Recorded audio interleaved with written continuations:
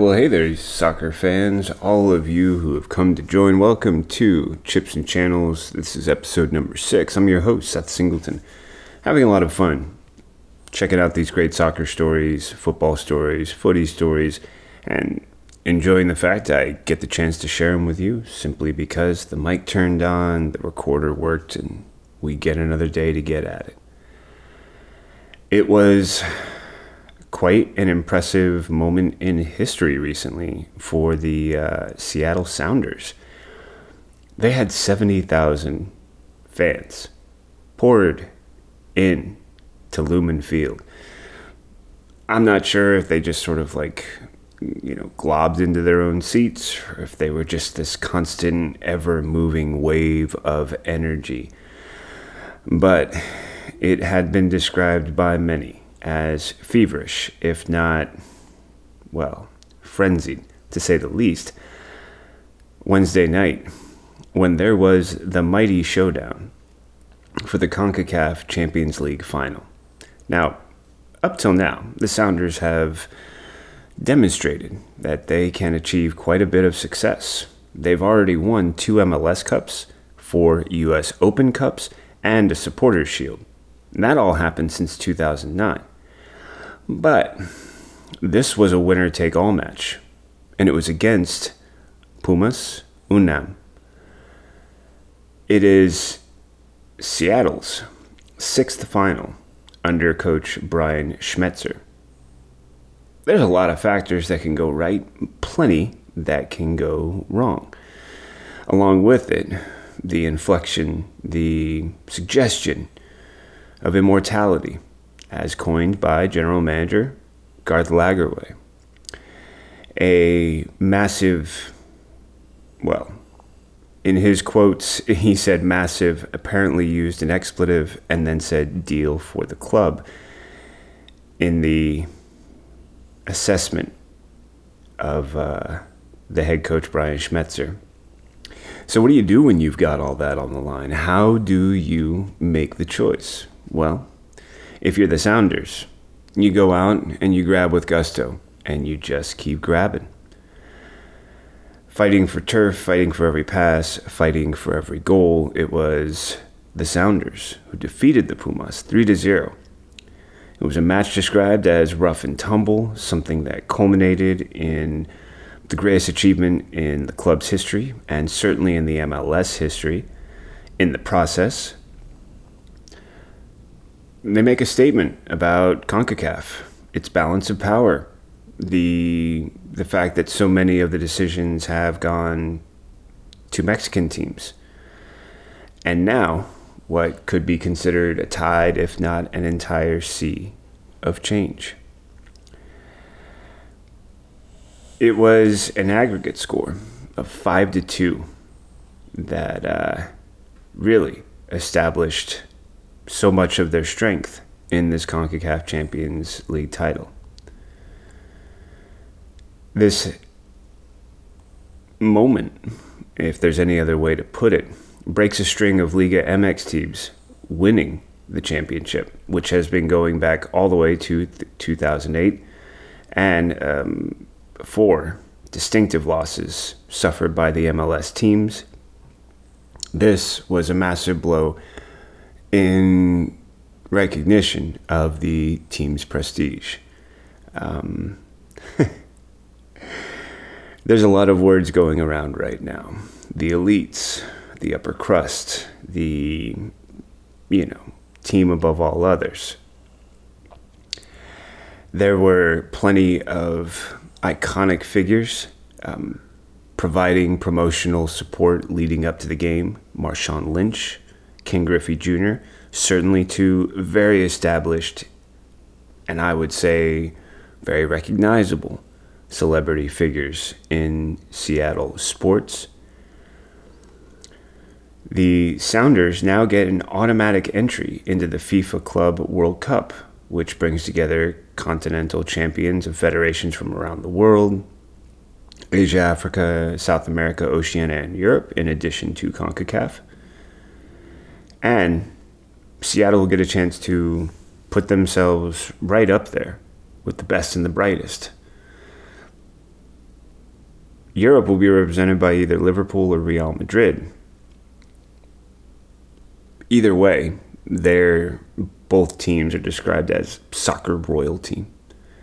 For the Sounders, they get a chance to jump in.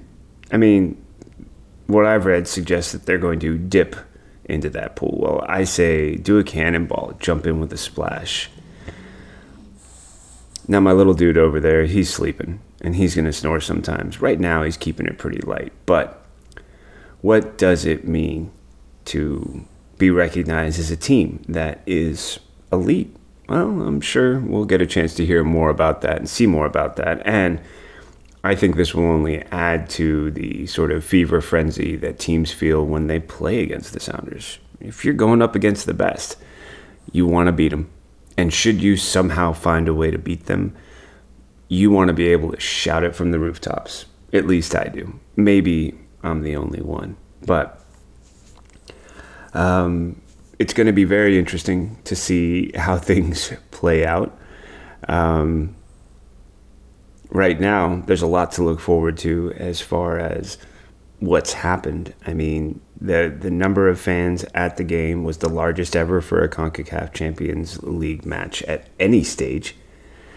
Brian Schmetzer, head coach for the Sounders, said the connection to fans and players is the spirit of this club.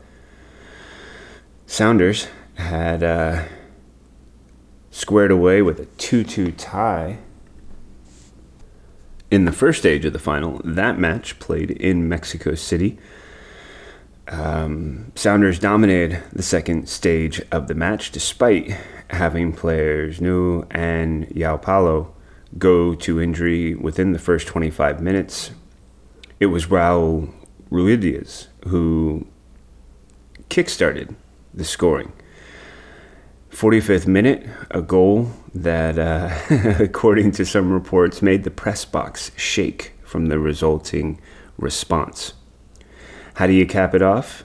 You had another goal in the 80th minute. A mixture of precision, passing, and, as highly regarded as it should be, unselfish pass play. Jordan Morris to Nico Ladero closing out the scoring in the 88th minute,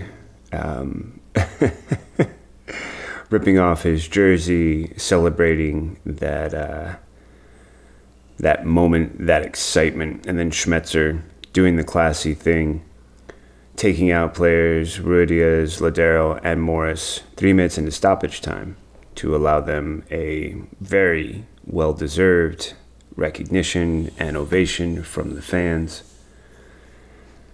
And then allowing players, especially elder players, Will Bruin and Freddie Montero, to have a taste of the historic moment in those final minutes. And then when the clock expired, Sounders team exploding into jumps, leaps, a huge, as it's described, deluge of confetti pouring out, a victory celebration not seen at the stadium in any kind of comparison, except for that maybe in 2019 with an MLS Cup victory over Toronto. Schmetzer, he was pretty interesting. He said, I said in some press thing, give me 6 months and I'm probably going to stick around. Right now I'm living in the moment and I'm just so proud of that group of guys, all of them, because it's not just the guys that scored the goals tonight, and it's not just the Yamars and Stephs, in reference to goalie Stefan Frey, those guys, but it's all the young kids that are coming out, the academy guys. They all get a taste of what this club is all about. I'm just super, super proud of the way the team performed throughout this tournament under some adversity. It's not an easy tournament to win. A lot of people were asking me about the subtle pressure about coming here to perform in front of a large crowd. I think they passed that test, and I think they passed it with flying colors. Schmetzer went on to later address the crowd after the game, talking about the role of the fans, energizing the team, how they were, quote-unquote, freaking awesome, and later talking to the media, changing spectacular and awesome, adding, you guys heard it when the teams walked out tonight. You felt the energy in the building, and the players felt it. And with that, the Sounders were able to ride that energy, collect their the first ever for the MLS, CONCACAF Champions League title. And I can only imagine there is much, much more in store.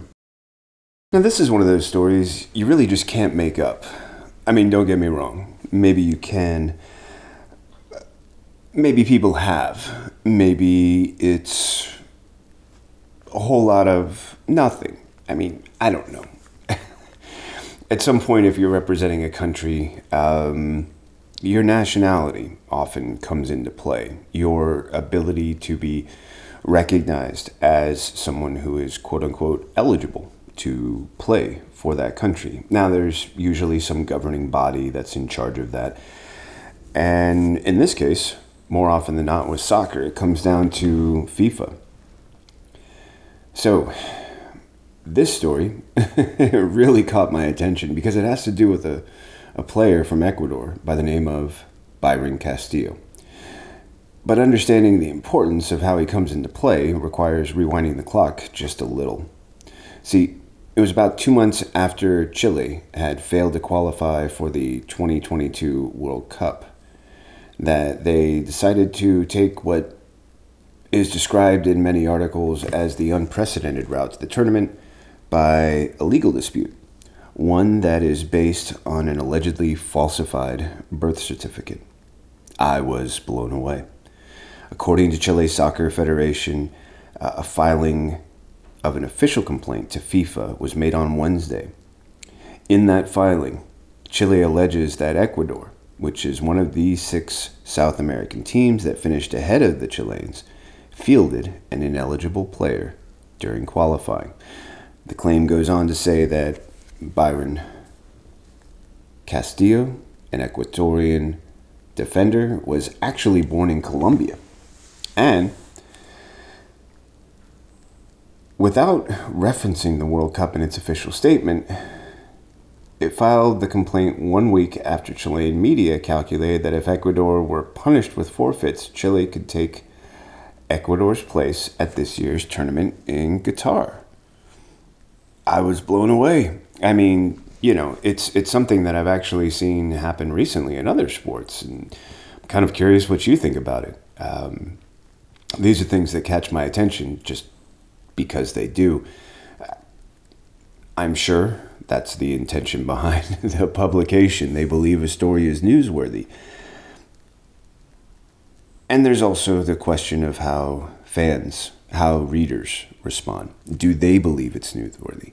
If they do, then that will propel a story to gain traction, to push forward, to continue.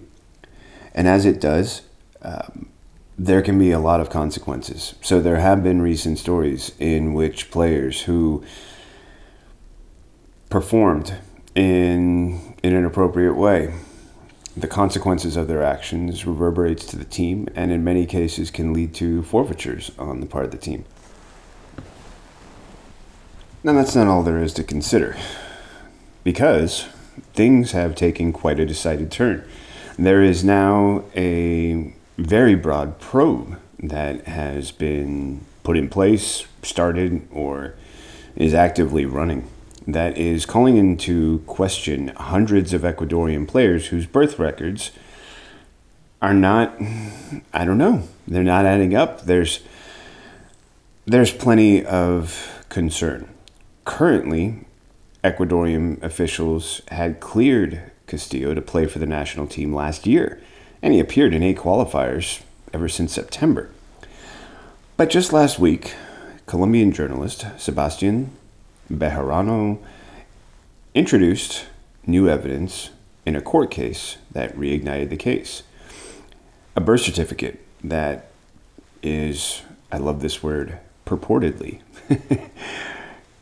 belonging to Castillo appears to show that he was born not on November 10th, 1998 in General Villamil Playas, Ecuador, but rather on July 25th, 1995, i.e. 3 years earlier, and in Tumaco, Colombia.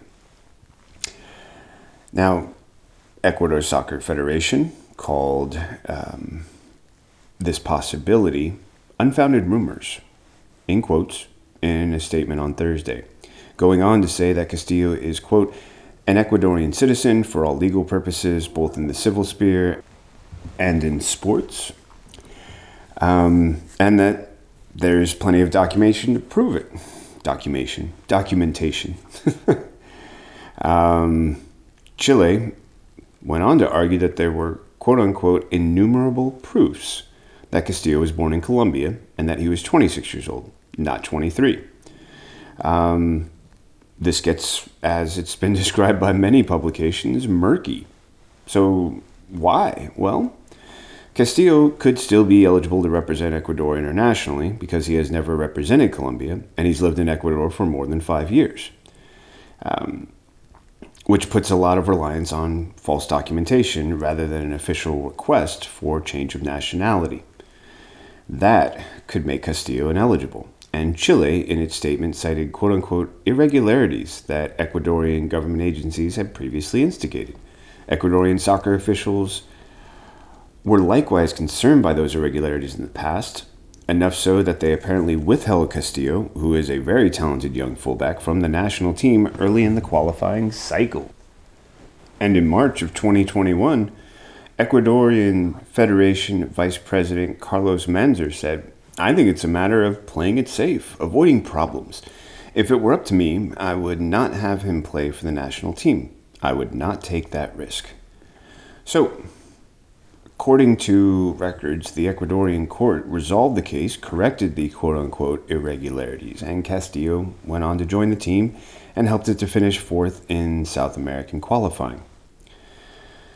Manzer said just last week that the case was quote-unquote closed, that the Ecuadorian Federation said in its Thursday statement that it, quote, categorically rejects any attempt, unquote, to invalidate its World Cup participation. But Chile said that the world of soccer cannot close its eyes to so much proof, going on to say serious and conscious irregularities in the registration of players cannot be accepted, especially when we talk about a world competition. There must be fair play on and off the pitch. And implying that if Ecuador did flout the rules, its wins and draws that involved Castillo would become forfeit losses, including one of each against Chile. And that last World Cup cycle, Bolivia was forced to forfeit 2 matches in a similar situation because they had fielded an ineligible player. Now, if this was to happen in the current situation, Ecuador would be knocked out of the South American top 4 because of the forfeits, and Chile, who had finished 7th, would, as it's described, retroactively gain 5 points, jump back up to 4th, and then what do we have? Well, right now, the case is resting with FIFA and could end up at the Court of Arbitration for Sport. I love all these places. I kind of wish I'd known about them when I was younger. I almost think I would have been intrigued at getting a job at one of them, simply because I could be so much closer to great stories like this. However, it's also unclear how FIFA would handle sanctions if Ecuador was or is found guilty. The Ecuadorians were placed in Group A at last month's World Cup draw. No country has ever been disqualified from a World Cup between the draw and the start of the tournament. And Ecuador's opening match is November 21st. I'm recording this on May 8th. Happy Mother's Day to everyone. So, what's going to happen next? I really wish I knew, but right now, I'm just waiting to see like the rest of us. You know what the great thing about National Women's Soccer League is? I'll give you a hint. It's more than one thing. And that's actually one of my favorite things about it. Pardon me while I adjust a pillow that somehow wound up here and in my way. What I love about the National Women's Soccer League is that it's an opportunity for professional soccer that includes an entire group of people who, up until now, have not had a venue to play in. And as U.S. Women's National Team proved over the past 20 years, women's soccer can be as, and in my opinion, many times more exciting than men's soccer can. It can be a lot of fun, and it's pretty amazing to see just how tactical, just how brilliant the sport can be when played with a completely different mindset. And I love when that kind of thing is rewarded, because it means, in my opinion, the possibility of sustained and substantial growth, which is why the announcement that the National Women's Soccer League has its first title sponsor for the Challenge Cup tournament is, in my opinion, a really great development. Sources were telling Yahoo Finance, and it was finalized that in 2023, the tournament will be called the UKG Challenge Cup, and the tournament's prize pool will be $1 million. I can't do a Dr. Evil voice. I don't have a camera, so even if I did the finger thing, you wouldn't know. And it's now been so long that I believe the reference is quite, if not substantially, outdated. So the dogs are snoring and not really interested. I, on the other hand, am really caught by so much that this can mean. And I love this quote from the NWSL Commissioner Jessica Berman when she was talking with Yahoo Finance, saying, quote, "There's a value proposition here from a business perspective that not only we see, but others see. And in particular, brands who are looking to invest in women's sport, and in particular, the NWSL, to really reach a new and engaged and unique audience relative to other sports." Now, Berman went on to say, "I'm expecting this to be a continuation of what really has been the opening of the floodgates in terms of brands really reaching out to us and wanting to be part of our growth story, which it's clear is on the move, and brands want to be a part of it." It's interesting that the deal comes during a time when many women's soccer players have been fighting for pay equity between their league and the men's soccer league. In fact, the U.S. women's national soccer team recently settled a court case on the issue that provided players a combined $22 million. Huge development, in my opinion, and one that I'm really looking forward to. Many of the women's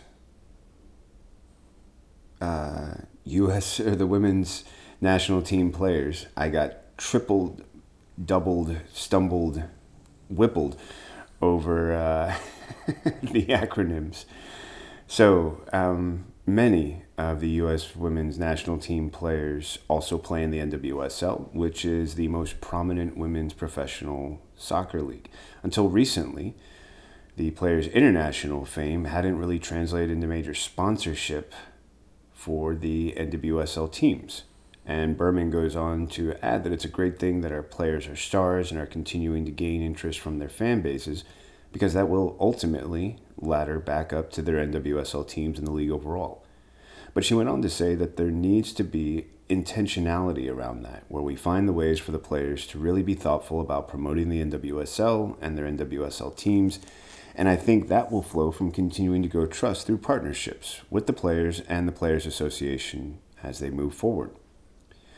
One such, Elevate Sports Ventures, which works with a variety of sports franchises from the NFL to NBA and others, negotiated the agreement between UKG and the NWSL and will continue to assist in managing strategy and activation for the, as it said, cause-driven brand and league partnership. UKG Chief of Belonging, Diversity, and Equity, Brian K. Reeves, said, "Pay inequity has been a pervasive problem for far too long. And as an organization whose purpose is people and whose business is HR and payroll technology, UKG believes all people have a fundamental right to equitable pay and equitable opportunity." Going on to say, he went on to say, "We're thrilled to welcome the NWSL to our roster of elite athletes and professional sports teams as we work together to push for change." Now, this is important to keep in mind just as far as timelines go, because it's been almost a year since the NWSL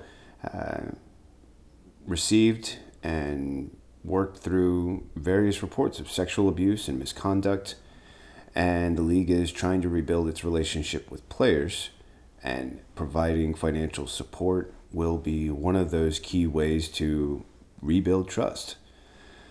Berman went on to say, it's been a really hard 6 months and prior, but there's a lot of enthusiasm and optimism about the future growth of the NWSL, a clear interest and desire to be partners with the league, our teams, on our growth strategy, and a firm belief that we have the ability together to unlock the potential of the NWSL. And they're all in for that.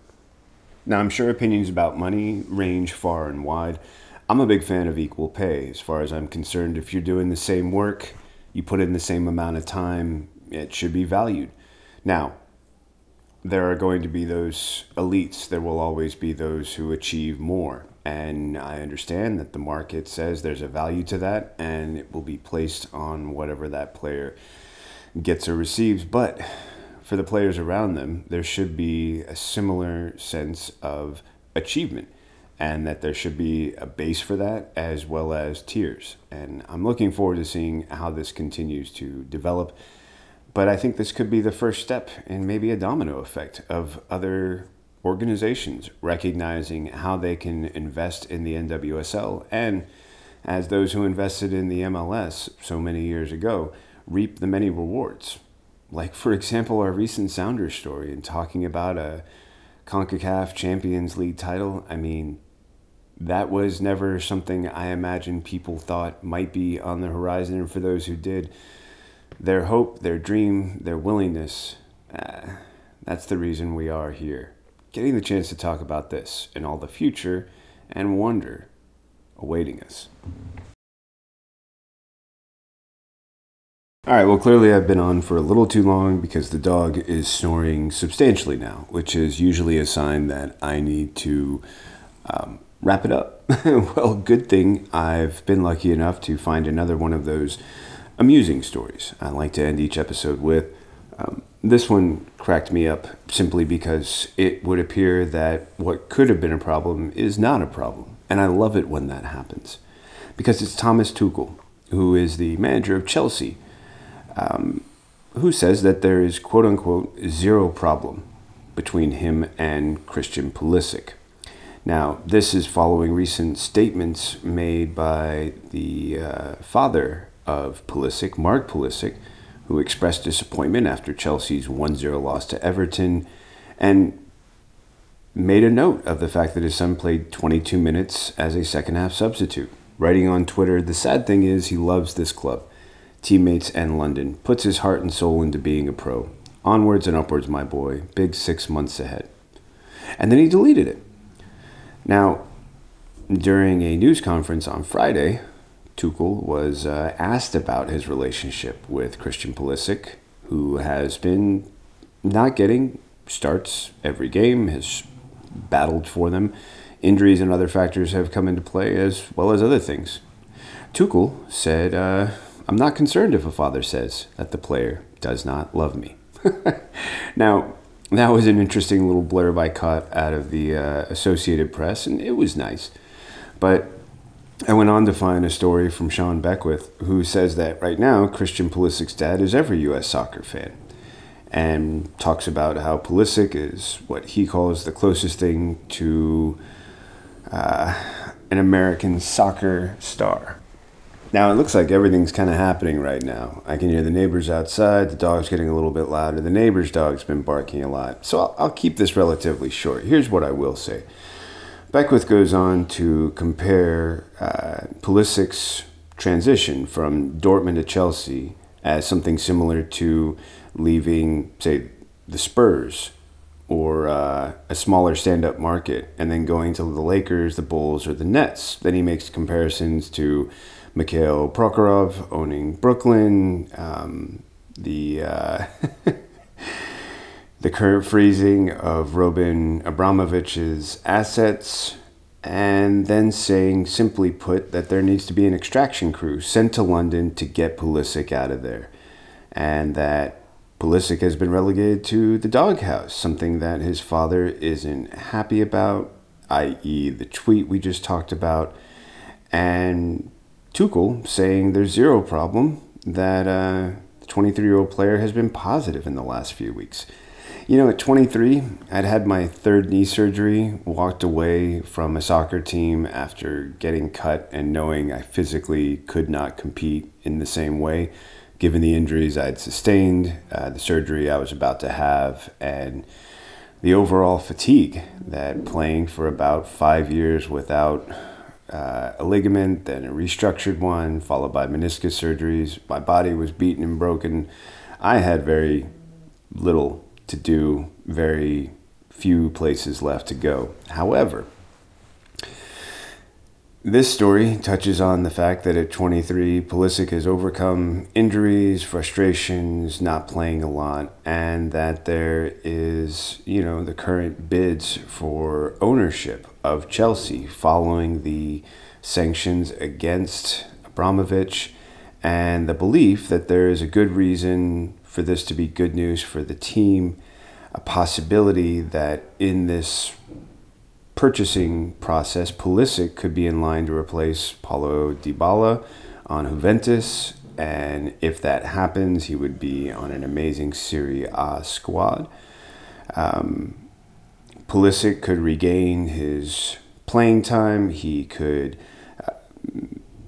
begin the success that he has not been able to sort of get going consistently. Now, I know there's a lot of fun noise outside and there's a lot of possibilities, but one thing I was caught by with this story is the fact that it was almost as if the statement from the father was the catalyst. And I'm always interested when parents get as vocally involved in their players' lives. It's something that I had to deal with as a young athlete, simply because my father chose to address me off of the field and during breaks and would not get in the way of the coach. He believed the coach was in charge of the team. He had entrusted my playing to that coach, and that he also did not enjoy when other parents would make a point of calling out a coach in the middle of a game, during the middle of play, or interrupt their coaching actions.